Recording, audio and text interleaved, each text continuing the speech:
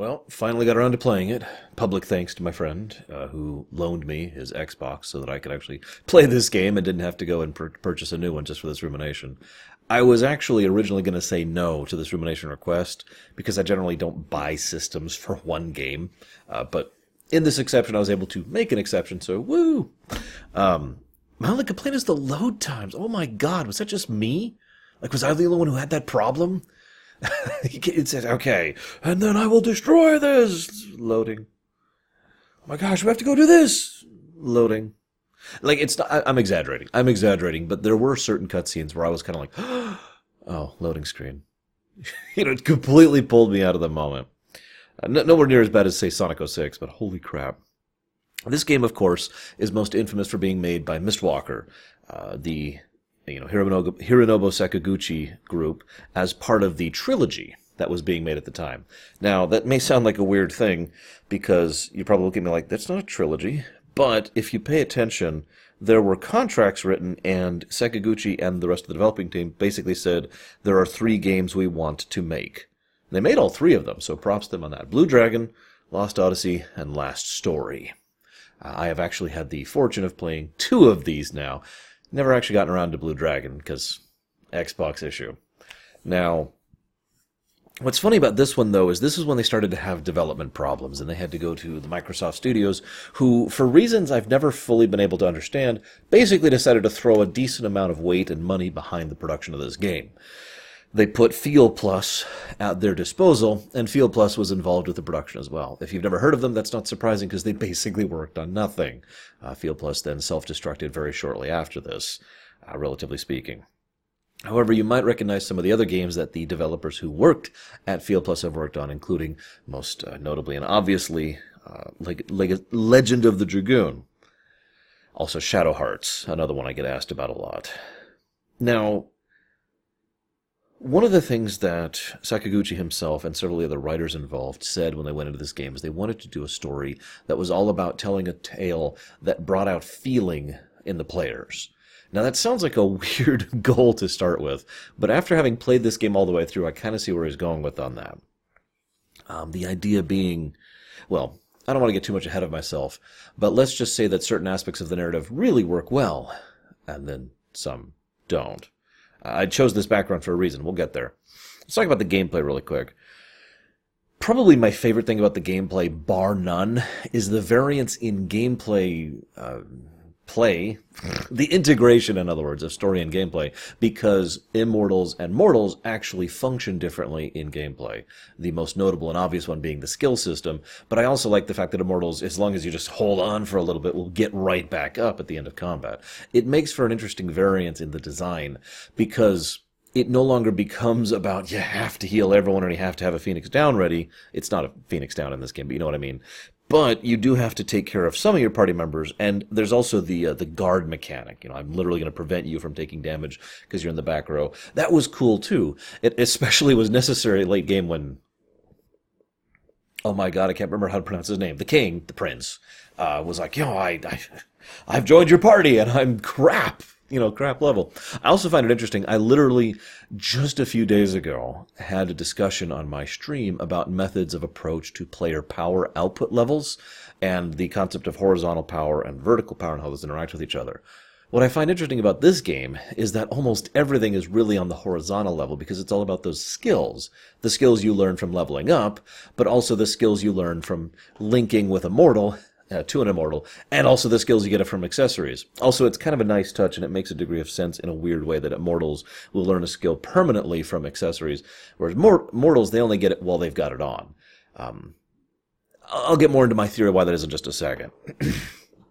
Other than obviously varying it up. There's a few other things. You can tell that this game was designed by people who worked on some of the NES and SNES classics, as well as the early PS1 stuff. It's all over the place. Probably one of my favorite aspects of that is this one NPC who's like, oh, thank you for getting rid of all this clutter in my room. I really appreciate it. As I'm looting their house, it's like, oh, yeah, sure. The combat itself reminds me more of Dragon Quest than anything else. Obviously different visuals, but the actual approach to the combat, if it was just, and then the enemy windows, and yeah, instead of the the actual animation that we see in the game, I could see this being a Dragon Quest game. That's not a complaint, by the way. It's just an interesting approach to the style of it. What else? The New Game Plus in this game is bizarre. I actually had an option to start the game New Game Plus because obviously I had a complete save. I'm like, oh yeah, sure, I'll do that. And it turns out it basically just shoves your levels to 50 but doesn't retain skills. And I'm like, okay. And it didn't do anything for the mortal characters. I'm like, okay. I guess this technically qualifies as New Game Plus. It's not super useful or helpful, but whatever. But again, so much of my... by the time I finished the game, almost everything I was doing was relying on the skills, not the stats, and so, it felt like kind of unnecessary. Pardon me a moment. So let's talk about the story. I don't have a lot to say about most of the characters. I'm going to open with that, because frankly, most of the characters are not what I would call particularly memorable. There are a few that jut out. For the most part, I just see characters and I'm like, yeah, okay. It's not that I dislike them. It's not even that they're boring. It's just that I have nothing to say about them. What do I say about Sid? Or Ced? They kind of vary how they say it throughout the game. What do I have to say about him? I mean, I could talk about the man who is outliving his mother, but... and is going to... What I'm saying, I'm saying that wrong. Who is going to die before his mother, who is older than his mother. Older, right? But I don't have anything else to add to that. I could talk about the kids. They're cute. I like their interactions with Jansen. I actually have several things to say about Jansen. I'm sure that surprises you. Kine, I mean, he's basically just another... I don't mean this as an insult, but he's a JRPG protagonist. He's not a Dragon Quest style protagonist. That's a different category. He's the kind of guy who's like, I am serious, and I am noble, and I have learned to, and I care about certain people. He reminds me of Squall in FF8. And again, I don't mean that as an insult. Unlike some people, I actually know that Squall does have dimensions to him and is actually an interesting character. It's just there were some translation issues in the English version, and he wasn't as well presented as he could have been in FF8 proper. That being said, though, that's what it reminds me of. He's the guy who's super serious about his job, and who comes across as a little bit robot-like, which makes sense, since he's an immortal and the whole emotion thing, but I suppose I should get into that. Oh yeah, and I have nothing to say about Seth. Although Seth was an interesting... Well, that's not true. I have a couple things to say about Seth. But let's move on. Let's talk about the immortality thing. The immortality thing is weird. And if I'm being honest, it's probably, as weird as this may sound, it's the part about the game that bothers me most, because it is the least explained thing. Now, I know what you're all rushing to your comment section to say, that's true. They explain it perfectly. Their consciousness is connected to the second world, the other world, and therefore, and in that world, time flows differently. Therefore, for them, well, I mean, I'm already struggling with this because it's breaking down. The logic's already breaking down. If their consciousness is connected back there, why do they perceive time the same rate that everyone else does here? Whereas their essence or life or whatever is still being elongated out there. Further question. If time is the specific source of their immortality, basically them not aging, which makes a degree of sense, why do they also have the durability? It's not quite invincibility, but it's leaning in that direction. There are several story and lore cutscenes and tidbits, especially in the 1,000 Years of Dreams bit, which kind of emphasize that these people are mega durable. That they can literally take hits that an entire army couldn't do to them.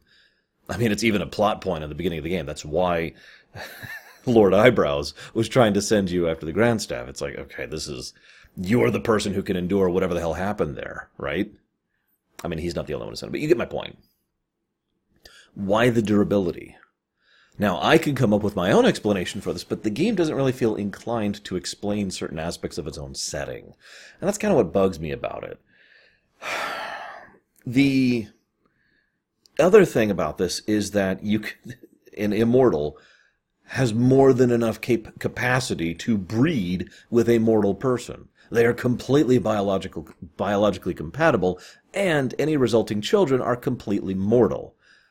Which, again, kind of feels like it's something that isn't quite defined. And it just kind of pushes this whole thing into the don't question it territory. That's the impression I kept getting. It almost felt like the excuse of the other world was basically just there to have an explanation. Don't think about it. They're immortal, moving on. Like, that was the whole point, right? I mean, the whole... I'll get to that in a second. Now, that being said, I do have my own explanation, which kind of flies in the face of the game. So this is pure headcanon, but I just wanted to share it with you guys, and I was curious what you guys think. To me, it makes more sense that these people are more or less literally partial energy beings. That where they're from is relatively equivalent to the same standards of existence that they have in the mortal plane. It's just energy-based rather than matter-based. Because of the fact that when they transfer through the mirror, through the portal, or however the hell they get to the first world, to the world of the game, something happens in the process and their energy is converted to matter, but it still retains its energy properties. That energy itself, suffusing it at every level. This would explain how they are so durable and why it is that they don't age, even though they effectively do. I believe the general math is that in 70 millennia they might actually die of old age, something along those lines, although even that's an estimate. That doesn't quite explain how the children thing works, then, unless we're to presume that the biological matter does not carry with it any of the energy properties, which goes against what I just said, so that's the best I got. What do you want from me, guys? We do know that spirit magic is a thing in this setting, so that might be part of it. I don't know. Before we get to other things, let's talk about some of the characters. Normally, I like to talk about, anybody who's watched my Rumination for a long time, I like to talk about the villains last. Usually because I have the most to say about them. They're the most interesting, or the most engaging, or there's just something there that makes it worth discussing for me. That's the whole point of a rumination. This isn't really a detailed dissection of something, more of a discussion and analysis of concepts, themes, and ideas. I'm not going to sit here and tell you, so then... they went to the Grand Staff, and then there was an army up there, and the army was like, whoa! And I'm not going to tell you about, okay, and clearly this was indicative of this political movement at the time. No, that's all self-apparent. I don't need to tell you that. The game told you that. I don't need to tell you that the pearl that was being given to Jansen probably wasn't supposed to be used on the guard, because of the circumstances by which Jansen was hired by Lord Eyebrows. So, I don't need to tell you any of this. The game already tells you all this stuff. So there's going to be a lot of specific details I skip over. But I really do want to talk about the villain briefly, because he's one of the least interesting villains I've seen in a long time. Let me explain what I mean by this real quick. Gongora is someone, Lord Eyebrows, for some reason that stuck in my mind better than Gongora did. Lord Eyebrows, he strikes me as the kind of person who always wanted to be great, but wasn't. Now, we could list off his accomplishments. I've heard several people in discussion forums discussing him as if he is a genius and a manipulator and blah, blah, blah. But all I see when I see Gongora, is a pathetic man who, by circumstance, was given the opportunity for greatness. I see someone who, back in his home planet, is a nobody. But someone with what would usually be referred to as a dark heart, a poisoned heart, the kind of mentality that wants something like godhood. This is a man who was teleported to a world of ants. And all of a sudden he realizes, I can rule over all these pathetic ants because I'll never amount to anything back home. But these ants, I'm so much bigger than these ants, and I'm so much stronger, and I'm so much smarter than the ants, and I can make all these ants bow in worship of me. You see where I'm going with this? I love the idea that the one thing he fears the most is actually what ends up happening to him. He ends up going back home, where all of his power means nothing, and... well, given the little command he gets in the middle of the game, I don't think they're going to be very happy with him. That also brings up another interesting point to me, though. And that's that Gongora basically made his own enemies. Now, I know that's a common thing. We heroes create our own villains kind of a thing. And it kind of tends to be the other way as well. The villains create their own heroes. They create the heroes that are going to go against them. It's a very common literary trope. But it's almost funny to me in this case because it feels so much like a, for lack of a better term, lack of self-esteem. Oh, God, no. I mean, I could just go rule the world, but there's those other immortals, and oh God, I got to do something about them, but I can't kill them.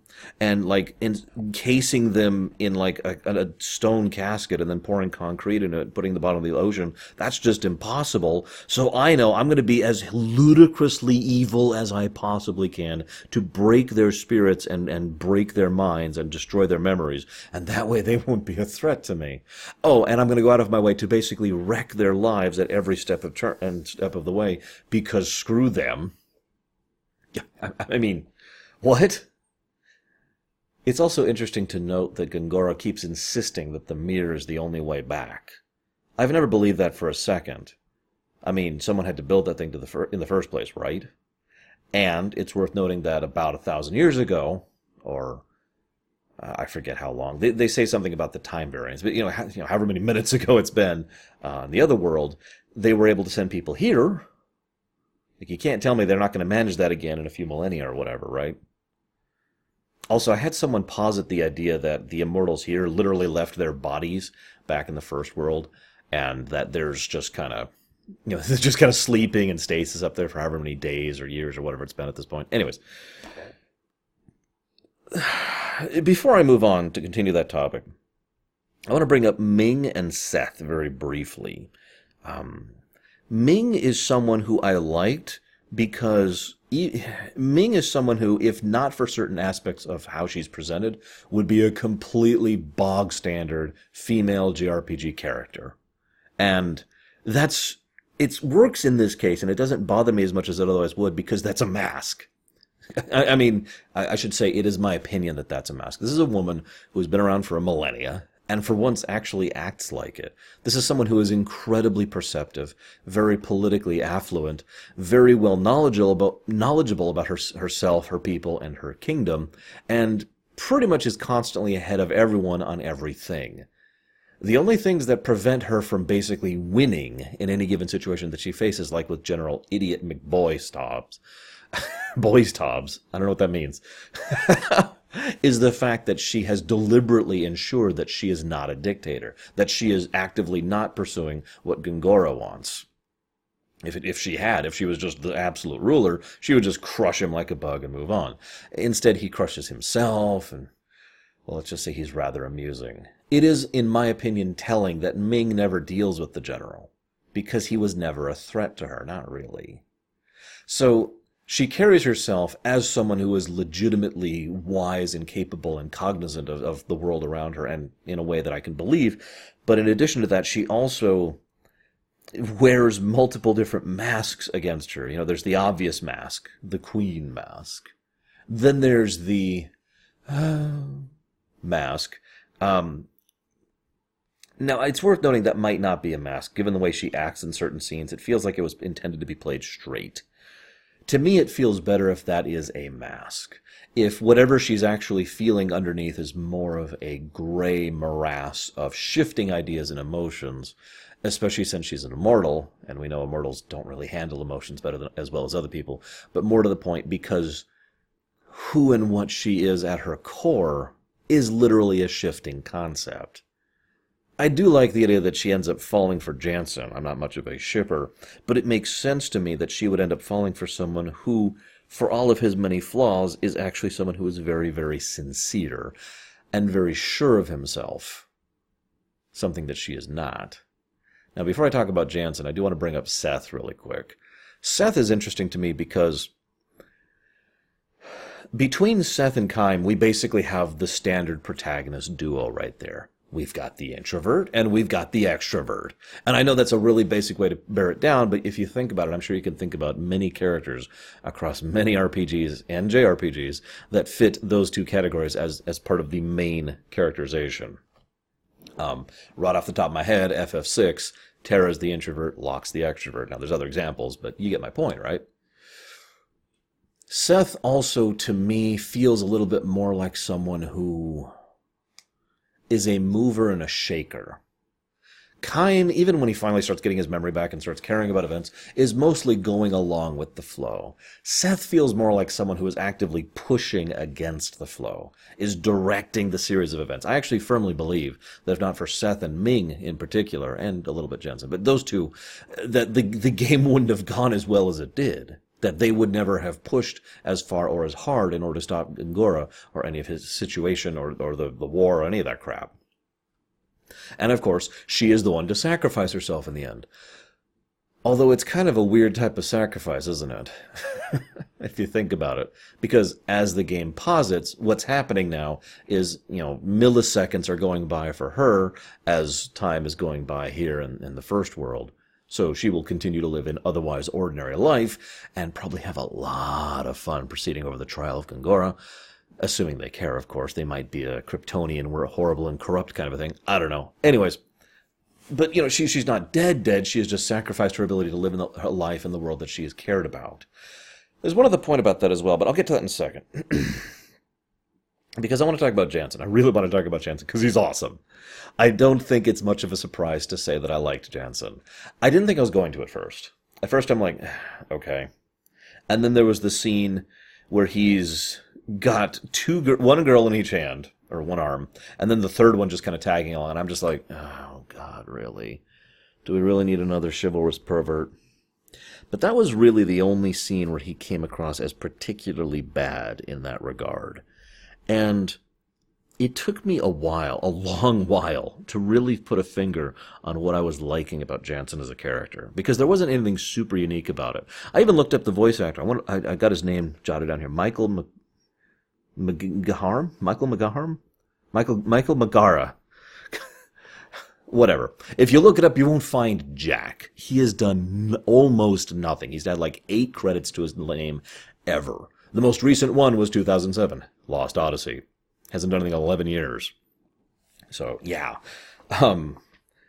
But his voice direction is weirdly brilliant, which is especially weird since, if I'm being honest, a lot of the other English voice direction and acting was just not that great. But he was great. But it wasn't just the voice acting. Early on, I started jotting down some quotes he said that I liked. I had to stop after a certain point. I especially, one that really comes out at me is, "Oh, come on, death lives. Are you listening to yourself?" And another one, this isn't a quote, but it's when the arrow is like following him. It's like, okay, present a moving target. Presenting move a target. They can't hit you. Right? Both great stuff. But I finally realized, like I said, like towards the latter end of the game, why it is I was liking Jansen so much. It's because he's an O'Brien. Now, for those of you who don't watch my Loriums, or read my Loriums, he is a very down-to-earth, relatable character. He's not quite a viewpoint character so much as the character that we can comprehend easier and better than the other characters. I mean, yeah, he's a fairly powerful and competent mage, but other than that, I imagine most people could look at Jansen and say, yeah, it's probably something I could be feeling in that moment. You don't really associate with Seth. You don't really associate with Chaim and the stoicism. No, you associate with Jansen and his, all right, we're going to die. There's an army and we're going to die. Should we surrender? Are we surrendering? I'm good with the queen, so maybe we can say, you associate with that guy. He's the ordinary guy. And he also serves as a wonderful grounding element for the rest of the party, something that none of the other characters manage. He also has a great deal of charisma to him and a modicum of genuine intellect, in addition to the fact that he knows how to think on his feet very, very well. He presents this several times. My 2 favorite examples of this is when he and Seth do their good cop, bad cop thing, and the escape from the prison, which is just great. The way he's talking, like, hey, dude, yeah, you forgot about your promotion, didn't you? So you hit your head, okay? But we're going to head over here. And the best part is, as you're going through that, I actually screwed up on the escape once, and I go back, and the guard's like, dude, I'm sorry, are you back here? Let me let you out again, because he's still... It's all good stuff. But Jansen also serves another very important aspect of the story. And that's what I want to build to right here. This is the part I want to talk about most of the story, because I want to talk about 1,000 Years of Dreams. One of the things I strive to do when I analyze a work of fiction is I try to figure out what theme or themes are running current through it. And as I'm going through this game, I was struggling. It's not really about environmentalism. It's not really about the curse of immortality. It's not really about ideas of connections between people. And I'm just sitting here like, And one of the things I think I love about this game, I mean, I will admit this isn't exactly my favorite game ever, and I have no particular plans to replay it, even if I had time to. But the thing I love about it is its approach to its theme, my opinion, of course, is the idea of the little stories, the ideas and concepts and everyday things that each make up a little story in itself. Imagine, if you will, a massive library that is filled with short stories. Every single one of those short stories is a year in someone's life, telling about what they've been through, how things have changed for them, how their perspective has changed, new people they've met, old people they've had to let go, talking about how they've changed and varied or stayed the same, talking about countries, how those alter, talking about the war, the incidents. That's what this game feels like. And what really helped put the finger on that is the 1,000 Years of Dreams. Because that whole thing is basically, I mean, yes, obviously it's there for the writing purposes, but its deliberate inclusion feels like trying to draw your attention to basically the opposite of existentialism, which is something we'll be discussing later this month with Nier and Nier Automata. The idea that it's not so much about whether or not you should exist, so much as the fact that that question isn't even being brought into the equation. That instead what matters is each of these little stories and the ways they interact with each other. Once I saw that perspective, a lot of the game made a lot more sense. All of the dynamics between so many of the characters, the finding of the grandchildren, the quest for Lyram, and the vague sense that Lyram was helping them as they go through, the magical revolution, and the idea that magic is being used as what is effectively nuclear power. The idea of an electrical technological revolution being fueled by magic, the emotive concepts. And that brings me to my final point. Because one of the things I find interesting about this game is that many of its crises, many of the difficulties, the dilemmas, are left unresolved by the end of the game. We stopped Gongora, and that's kind of it, really. Now, obviously, with Ming in place and our immortality intact, funnily enough, we don't get rid of our immortality by the end of the game. That's also an interesting twist. But with that intact, we'll be able to work with, I wanted to say Uhura, with her kingdom, and with the Kents, being able to try and work something out with the other. The four nations are still not quite fully resolved, is what I'm trying to get to. There's obviously going to be peace between the two, but as for the others, there's also going to be a lot of bias and prejudice that still has to be overcome. You remember the letter chain that involved Alex and Min, I want to say? I can't remember her name. And how much people just absolutely despised and hated her within her village. You remember that one? There's still a lot of baggage in the world, and that's just at the large scale. Remember that the entire reason the entire game ever started was because 5 immortals were sent over here from World 2 in order to investigate what was causing this continuous poison, caustic, corrosion, death over there. And we find the answer. It's the human emotion that is infecting it, between the magical connection between the worlds. What's going to happen from that in the future? Don't tell me that connection's severed, because there's still immortals here, who, by the game's own logic, ignoring my own headcanon, are only immortal because of their connection to the second world, which is maintained. So, that's still an issue. But that's not the point, or at least I'd like to think that's not the point. They don't resolve the poison issue. They don't resolve what's happening to Kongora. They don't even resolve what's happening with Kaim and Sarah, for God's sakes. I have nothing to say about Sarah. She's practically a non-character. But, okay, you find your one true love, and they happen to be immortal as well. That's kind of cool. What about your kids? or their kids, right? There are other issues at stake here. Now, one of the other interesting things is the game kind of goes out of its way. I noticed a few other people noticed this as well in a Reddit thread I was reading. The game goes out of its way to not really state whether or not an afterlife exists in this setting. It does have some implications, and several of the characters within give their opinions one way or the other, but it never states it definitively. But based on the way some of the events proceed throughout it, and the obvious magical inclination, it wouldn't surprise me if there was some kind of afterlife after things happen. What I have to ask is, what do you think happens specifically to one of the immortals when they die? Because they can, as we've already discussed. And, I mean, Gungora, when he goes back, he might end up dying as well, given everything that he's done. This was a fun game.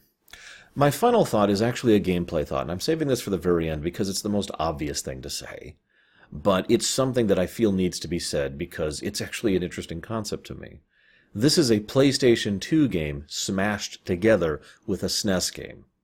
And I don't just mean, like, obviously we've got the developers of, of older games, of, PS1 games and SNES era games, working on a Xbox game. That's not what I mean. What I mean by that is the very philosophy and concepts of many of the, at the time, more modern game design were meshed with the game design options and concepts of the older days. The leveling curve is actually very smooth and very well designed overall, brilliantly in several ways. The approach to the skills, the idea behind you decide all of your team's combat orders before you actually do it, but then the combat itself feels kind of ARPG-y, even though it actually isn't. The approach to the way they do difficulty, especially on some of the gimmick bosses as you go throughout the game. And of course, the approach of the story. One of the things that really strikes me about the story, and this is endemic of many things, in fact, I have a lorium for this I call SNES RPG, is that in many cases we have a situation where not all information is given, it is merely inferred, and through this inference, we can then presume more information. But we do have to presume that additional information. And yet, visually, a lot of information is being dropped on us thanks to the PS2 style. It's really PS3, but you know what I mean, right? The PS2 era graphics approach. More of an FF10 approach to cutscenes than an FF5 approach to cutscenes, to put it into such simple terms. They can literally show more. And I feel like the game was better both in terms of story and in gameplay for this unique merger. Certainly other games in modern era, even after this one came out, have attempted to basically replicate the retro style. But I don't think I've seen any that have attempted to mash what the retro and the other retro style in such a unique way as this one. And that's the final thought I wanted to give. This is a very unique game. I thank you for giving me the chance to look through it. I hope you've enjoyed. I'll see you next time.